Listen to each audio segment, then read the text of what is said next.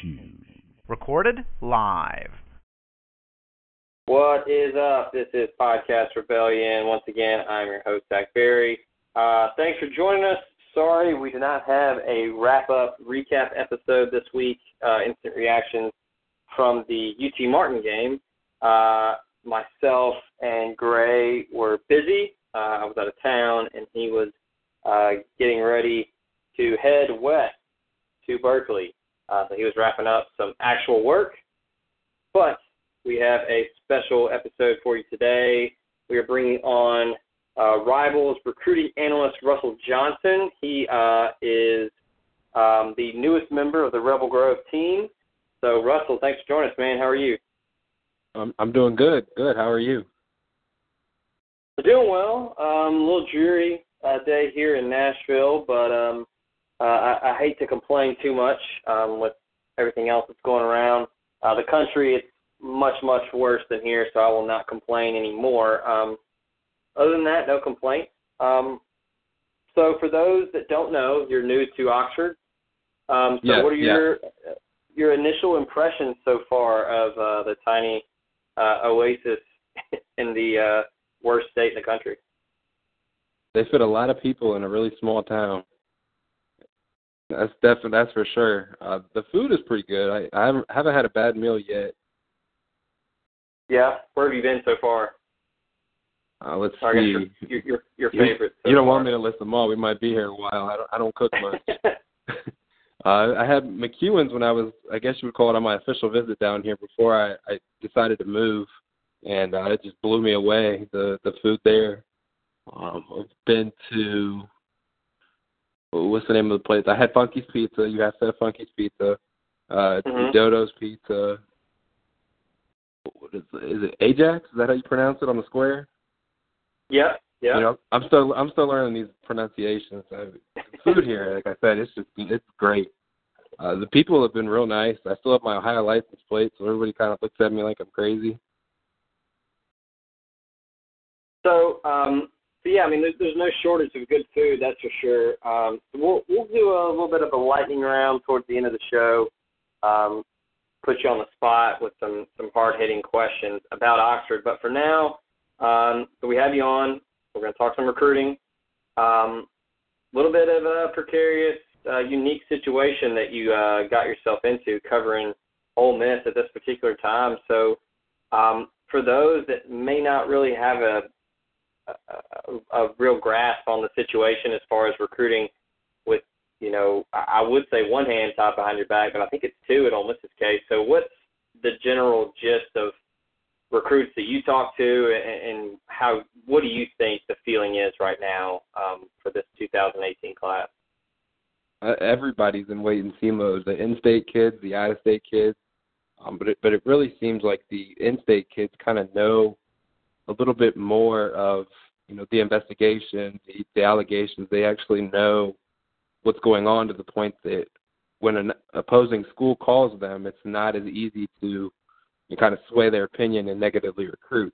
But when you're talking to recruits in like the state of Texas, California, and places like that, they're not here, so they don't understand everything going on. So when USC, UCLA, and say Texas Tech give them a call and, you know, kind of explain to them what could happen, I wouldn't say they're gullible, but I would say it's pretty easy to shift their opinion on what's going on at Ole Miss. And we'll go ahead and start there with the negative recruiting. You can't blame others to do it. I mean, you got to get any leg up you can in recruiting, especially in the SEC. Do you think, and obviously you don't actually know unless any kids told you, do you think it's actual coaches saying, look, they're going to get hammered, they're going to get a multiple bowl ban, they're going to get scholarships cut, or do you 100%. Do you think it's that? Okay. Yeah, 100%. There's no sugarcoating. They'll do whatever they can. Yeah. Do you actually think now I know that I go back and forth on this, and you can give me your opinion. So I'm kind of on the fence whether kids actually legitimately care about bowl games.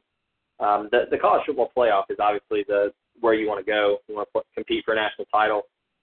Yeah. You know, a bowl ban can keep you out of an SEC title, but do you really think?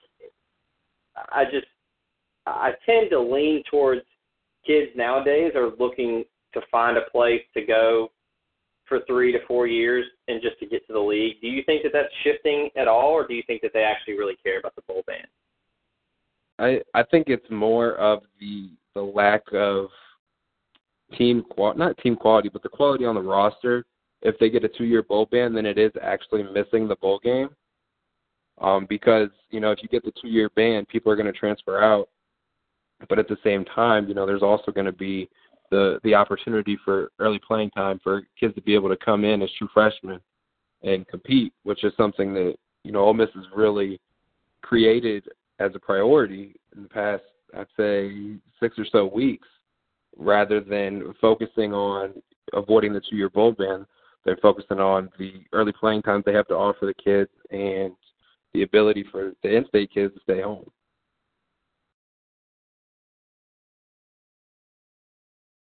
And now, I guess moving more towards, I guess, the other side of the coin, you know, where I was saying, well, maybe kids now are they just want to play, they want to be seen, they want to get their name out there, and they get to the league. But on the flip side, if Ole Miss gets hammered, so as we're recording this, you'll be listening to it on Wednesday. News broke. The first I saw was Ben Garrett. So the COI, everything with the COI in Covington, Kentucky is done. Everybody's leaving. I believe they're checking out of the hotel right now. So everything's been finalized there, but we won't know anything. So let's say Ole Miss gets a multiple-year bowl ban. I don't think it'll be more than 2, but they get 2. Going the JUCO route. Is that 2 additional, or is that this year or next year? Just this year and next year. I mean, I don't think it'll be anything more than that. Maybe it will. Do you going heavy JUCO? That's such a scary sight. It is. You talked about it, you know, on your new podcast with Neil and the rest of the Rebel Grove team, the Soft Verbal. For those of you that don't know, subscribe. It's on iTunes. I believe it's under Beer Garden right now. It might. You have a timetable and it'll have its own. Presented by Billy's Pecans. Okay. So you mentioned on there, you know, the risks of going heavy JUCO, but with the amount of talent that's in the state of Mississippi alone, JUCO-wise, do you think that would be a nice alternative for Ole Miss if they are slammed? They could definitely get away with it and still put a competitive product on the field. But, I mean, those kids are only going to be there 1 or 2 years. And what are you really doing other than prolonging the rebuild? Like, you know, if you get hammered, you might be better off to kind of do what Baylor did. I hate to kind of throw Baylor under the bus. I mean, they're 0-2, lost to Liberty and UTSA, but you know what they did. While you're at it too.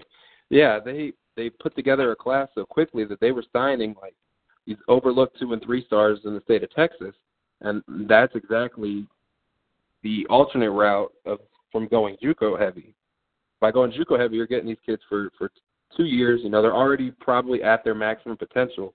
But if you're signing these 2 and 3 stars, you have a chance to develop them with the new staff, which I would recommend over the other way. You might go 4-8 and 3-9 a couple years. Yeah. But you're not going to a bowl game either way. So why not develop the young talent and then have them coming as sophomores and redshirt freshmen, even the kids you gray shirt coming in. Mm-hmm. So if we're looking at a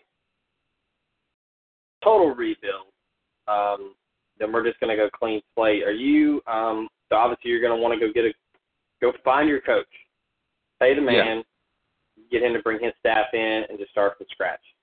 If we're going on the flip side, so let's say we had to pick 4 people in the state of Mississippi in the JUCO ranks, 4 recruits that people need to keep an eye on that Ole Miss could potentially go after.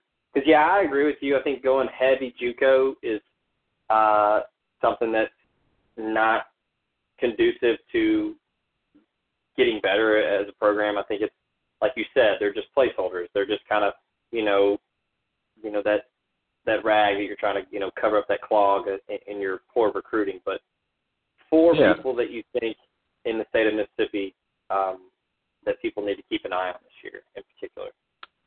Well, let's see, at Gulf Coast, you've got Torrance Gibson, the Ohio State transfer. He was trying to go to Cincinnati. The credits didn't work out. I think he might be an option at quarterback. That's obviously if Shea leaves, you plug him in and you play him at quarterback. He would be a much better receiver, but that's just not happening for some reason. And then at linebacker, you've got Quinn Jones from East Mississippi. He really impressed me. He had a pick six last week in that Gulf Coast game, which actually lasted less than 2 hours. It was so ugly. From there, it really just becomes a toss-up. You've got, what's the LSU transfer's name? Savion Smith from Gulf Coast. He already has offers from Alabama and South Carolina. Ole Miss would be smart to get in on him. He transferred from LSU. He's looking for another opportunity in the SEC, so I don't see why they haven't, actually. Other than that, you've got Isaiah McKenzie, Isaiah Washington. Hold on, I got to look this up. The one that I was curious what your thoughts were on was Kirk Merritt. Do you have any read on him or what his recruiting is looking at? He has one offer right now. Like? Okay. So what? One offer, and that's from Mississippi State. Okay. He was at Oregon, and then he left there, and then went to A&M, and then just, do you have any clue what happened after that? Why he fell to the JUCO ranks? I do not. I would have to assume it was some kind of off the field activity. I don't think it had anything to do with his on field performance. The last JUCO guy I was talking about was Isaiah Washington. He's an LSU transfer. He's at Gulf Coast as well. He's going to be good, and Ole Miss would plug him in, and he would start on that defensive line the moment he stepped on campus.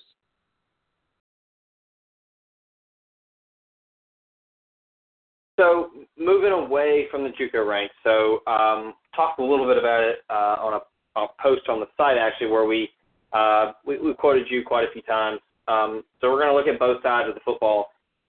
So linebacker, everybody knows it's their biggest issue. Yeah. We talked about Chris Oates. I talked to you about him earlier today. You are from Ohio, so you know the landscape. You know the high school ranks there pretty well. I mean, I think a lot of people kind of jokingly, kind of scoffed at the article. How in the world could Ole Miss compete with Ohio State at this point for anybody with their state? But, I mean, you seem to think otherwise. I mean, you seem to think that there's a legitimate chance and there's some actual real interest there. So I guess fill everybody in on that whole situation with him and his recruitment. Well, Oates has been rumored to – one time everybody thought he was going to Kentucky. Another time everybody thought it was Cincinnati. Then he showed up in Columbus last weekend for the Oklahoma game. And everyone's like, oh, okay, he's just going to Ohio State. It's a done deal. He's an in-state kid, 4-star. Sign him up. But the more I talk to people around him and at the school up there, it doesn't seem that that's likely at this moment. Maybe later on after the early signing period that could become a possibility, but right now he just doesn't seem to be that high on their board. In terms of Ole Miss, they are after him pretty hard. I would say he's probably their top target overall at linebacker. I mean, they just got Jaquez Jones from the Tuscaloosa area, who's a pretty good outside linebacker. But Oates would come in and he'd make a contribution day one. So, I mean, the rest of his offer sheet in this day and age, I mean, quote-unquote offers, listed on a website. That's the most frustrating part of recruiting right now. Yeah. You've got offers that went out in February to, let's say, Cam White. Cam White has an Alabama offer. Cam White from the safety from Madison Central. He's got an offer from Alabama, and you'll look at his rivals profile and you'll be like, oh, he has an Alabama offer. I wonder why he didn't commit yet. And then you think about it, and that was an offer he got to attend the camp. And these camp offers, they kind of misconstrue kids into, heading to these campuses for visits and spending the money and the miles on their cars to get there. it's a frustrating part of recruiting, definitely. So, when looking at Oates, his recruiting profile, I mean, he's got, some big-time offers. It looks like he's got, the heavy hitters. He's got Michigan. He's got, LSU. I mean, he's got the Ohio State offer that's listed on there. So, I mean, you've talked to him. What is it about Ole Miss that intrigues him aside from they need help ASAP at that position?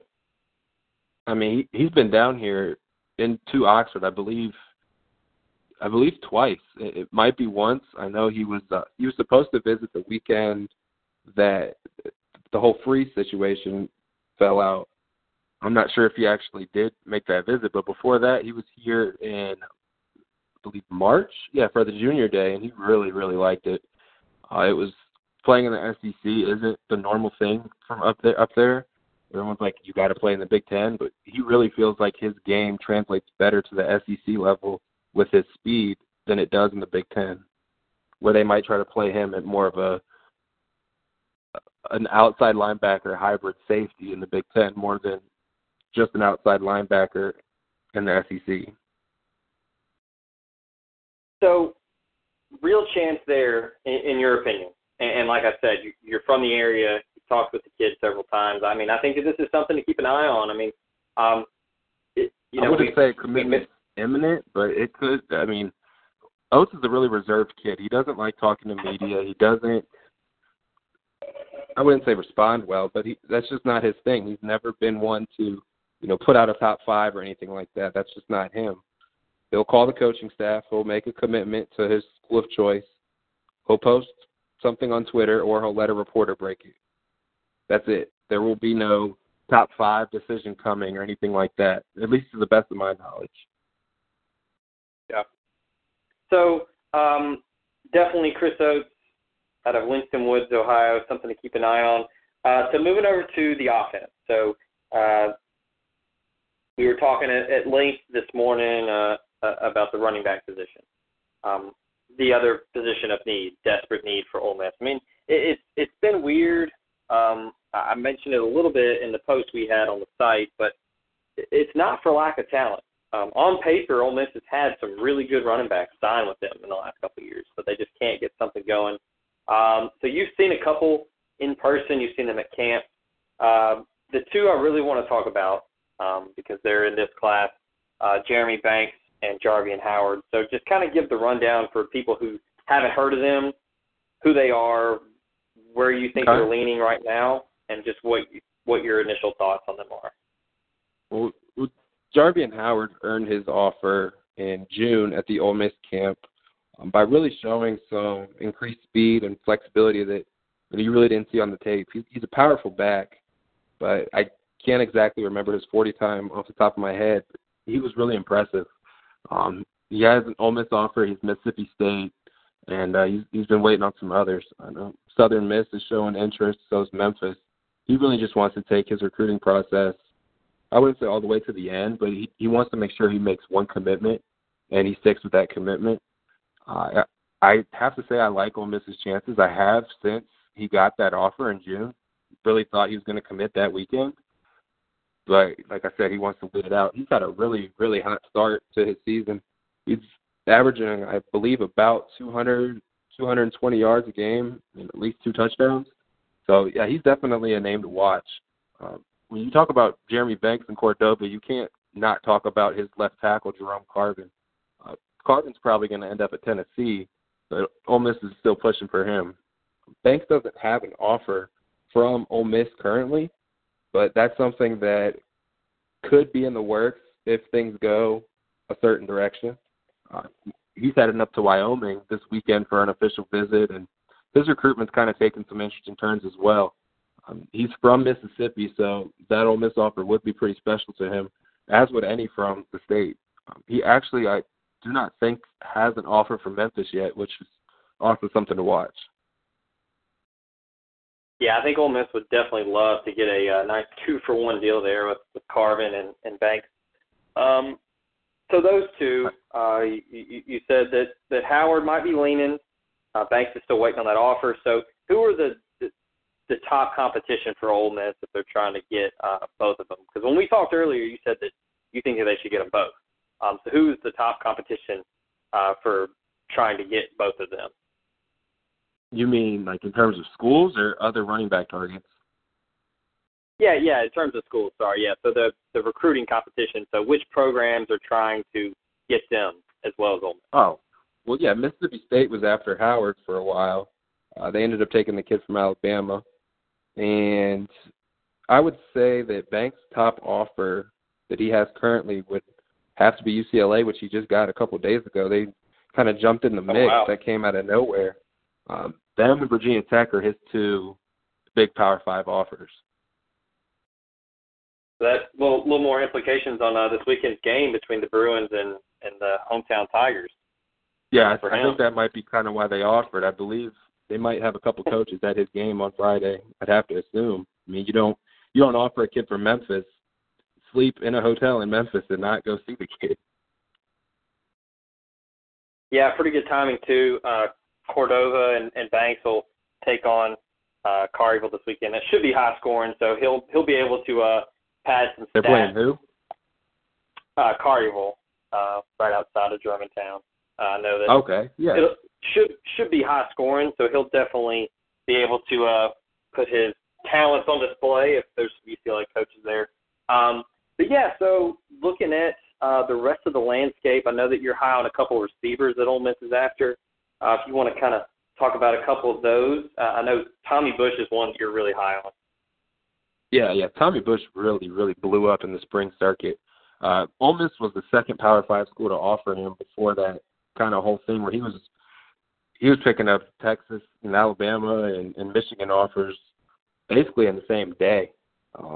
But the early priority that Coach Peeler has placed on Bush has really helped in his recruitment because, as these bigger schools come along and, kind of try to push the Ole Misses and the Michigan States to the side, they haven't been able to because Tommy Bush is so worried about the loyalty and people being there from the start. Other than Bush, you still got Elijah Moore, who is committed to the University of Georgia, but Ole Miss is still pushing, and they're going to push to the end. They thought they had him.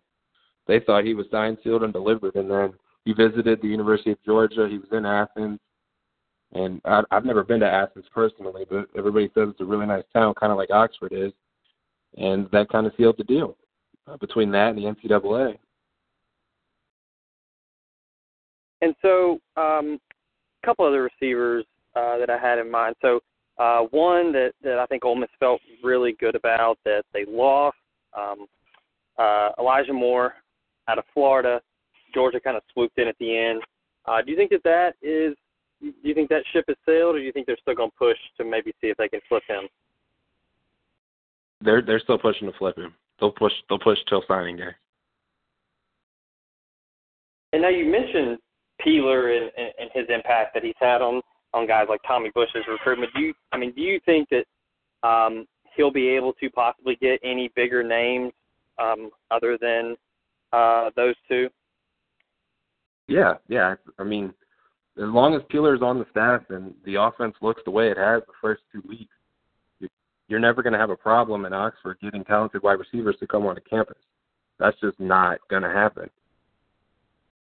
Peeler really felt like rather than offering, no offense, but the low 3 stars and the high 2-star receivers when things started to get bad, when Freeze left and everything like that, he decided just to wait it out to show these recruits what the offense looks like and what they could do in it and kind of go from there. And it's really helped. Like I said, I talked to Tommy Bush, posted an update on him on our site yesterday. He definitely likes the offense, could see himself in it. And I believe a lot of other players feel the same way.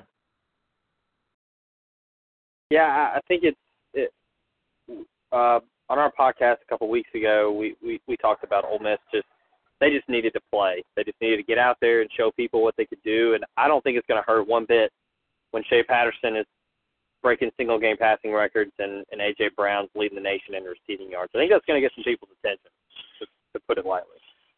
To put it lightly, yes.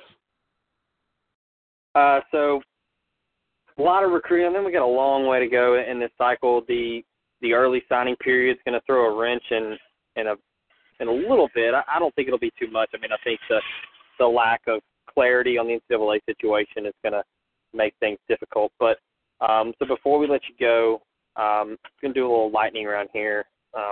We usually do it with everybody that's first time on the show. So and you're relatively new to Oxford, so hopefully you can answer all these. So best burger in Oxford, what do you think? Ooh, best burger in Oxford. You have to go with, isn't the name of the place Oxford Burger? Is there an Oxford Burger Company? I'm trying to remember the name of it. It was something Burger Company. I'm drawing a blank here. Yeah, it is Oxford Burger Company. That was a really good burger. Okay. So I know that I think the consensus favorite at the site is Handy Andy. So if you haven't been there, I highly recommend it. I have not. I've heard good things, but I haven't been there yet. Yeah, and I myself, I haven't been to Neon Pig yet, but I've also heard good things about that as well. So moving on, so we'll go to if you're having a hot dog, what are you putting on it? Ooh, that's a good question. I think Neil and Chase asked a similar question to that. I'm one of those weird people. I don't put anything on my hot dog. Okay. So no condiments. You just go just straight naked dog. Yep. It's not a sandwich either. Oh, okay. All right, that was going to be my follow-up. As long as you're not putting ketchup on it, then we're good. No. That's for kids. All right. So you may not know much about it, but when you hear the Beacon, what is the first thing that comes to mind? Bacon. Breakfast. All right, fair enough. I've had it. It's good. All right. Now, follow up to that, have you been to Big Bad Breakfast yet? Big Bad Breakfast knocks them out of the park, though. All right. Good man. All right. The bacon at BBB was I've never had bacon as good as that. Oh, yeah. Hand-cured all day. Yeah, it was, oh, man. I'm going to have to go there tomorrow for breakfast now. You keep talking about it. Yeah. So we were talking about Ajax earlier. So you've been there. What's your go-to menu item at Ajax? I get the buffalo chicken wrap. Ooh, all right. That's a little out of the norm. Have you had the meatloaf yet? No. I'm not a meatloaf guy. All right.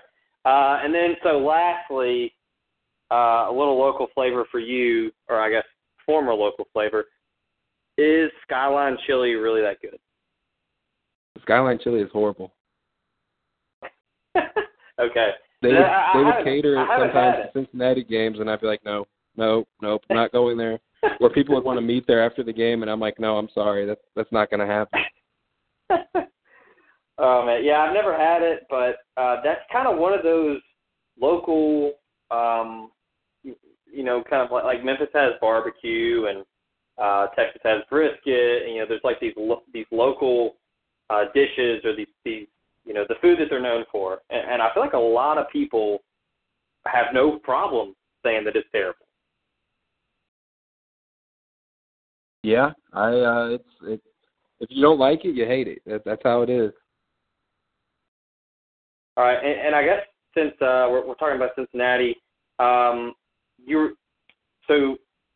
how long were you covering recruiting in the state of Ohio? In the state of Ohio, or just for Cincinnati? Well, either or. Well, I started out with SB Nation, covering the MAC and Hustle Belt and everything. So I started in February of 2014, and I left last month. So that's about 3 years. All right. So give us your best Tommy Tuberville anecdote. Oh, my God. He was not Don't get me started on Tuberville. I know people at Ole Miss kind of have some weird ties to Tuberville. I haven't really figured it out. I didn't read the history books or anything before I came, but Tuberville was an interesting guy. He the one game I did attend, it was the Houston game on national TV when everybody was all hyped up and Tom Herman versus Tommy Tuberville. There were 100 recruits in the stands. Cincinnati gets beat down in the second half. The post-game press conference comes around. Here comes Tuberville, and then he's like, there will be no players following my press conference. There was no players post-game. We couldn't even get an assistant coach to talk. Now, was this an angry Tuberville, or was this a very stoic? What was the body language like? He was not pleased. He was not pleased at all. I think his quarterbacks threw like 4 or 5 interceptions that game. I don't know. I feel really bad for Fickle because Fickle thought he was getting Torrance Gibson to play quarterback, and I saw the first 2 weeks he's got Hayden Moore still out there, and I'm like, oh gosh. Was that when Mock was at Cincinnati? No, it was Gunnar Keel, and they all wanted Gunnar Keel to get in the game, and Keel went in. Oh, Keel did not work out with Tuberville in that offense. Yeah, one of those can't miss prospects that missed a lot, literally and figuratively. Yeah. You'll have to get Neil and Chase to fill you in on the folklore surrounding Tuberville, but just the highlights of it was he was a coach at Ole Miss. Obviously, he came in after the bowl ban that happened in the 90s. Okay. Did a pretty good job. Couple bowl games, the infamous Motor City Bowl in '97 when they beat Randy Moss and Chad Pennington. But he is notorious for rumors were swirling. He wanted the Auburn job. He told I can't remember if it was a press conference or it was just an interview, but he said that he would only leave Oxford in a pine box. That's what that came from. Everybody was talking about a pine box with Auburn softball coach a couple weeks ago. Yeah, so that's what he was famous for. And then Neil would know a lot more details than me because I'm pretty sure he was covering Auburn at that time, I think. But, yeah, I think it was like a week or two later he took the job at Auburn.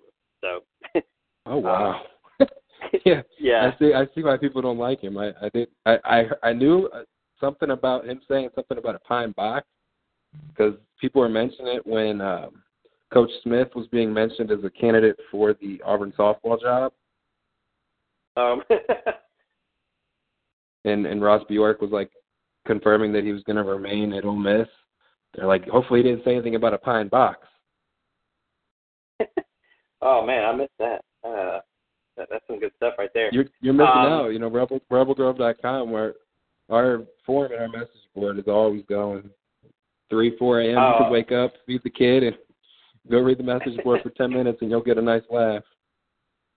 Oh yeah. I was gonna say you can't get too deep in that message board. You got to kind of wean yourself off and not get in there too much. It'll drive you crazy.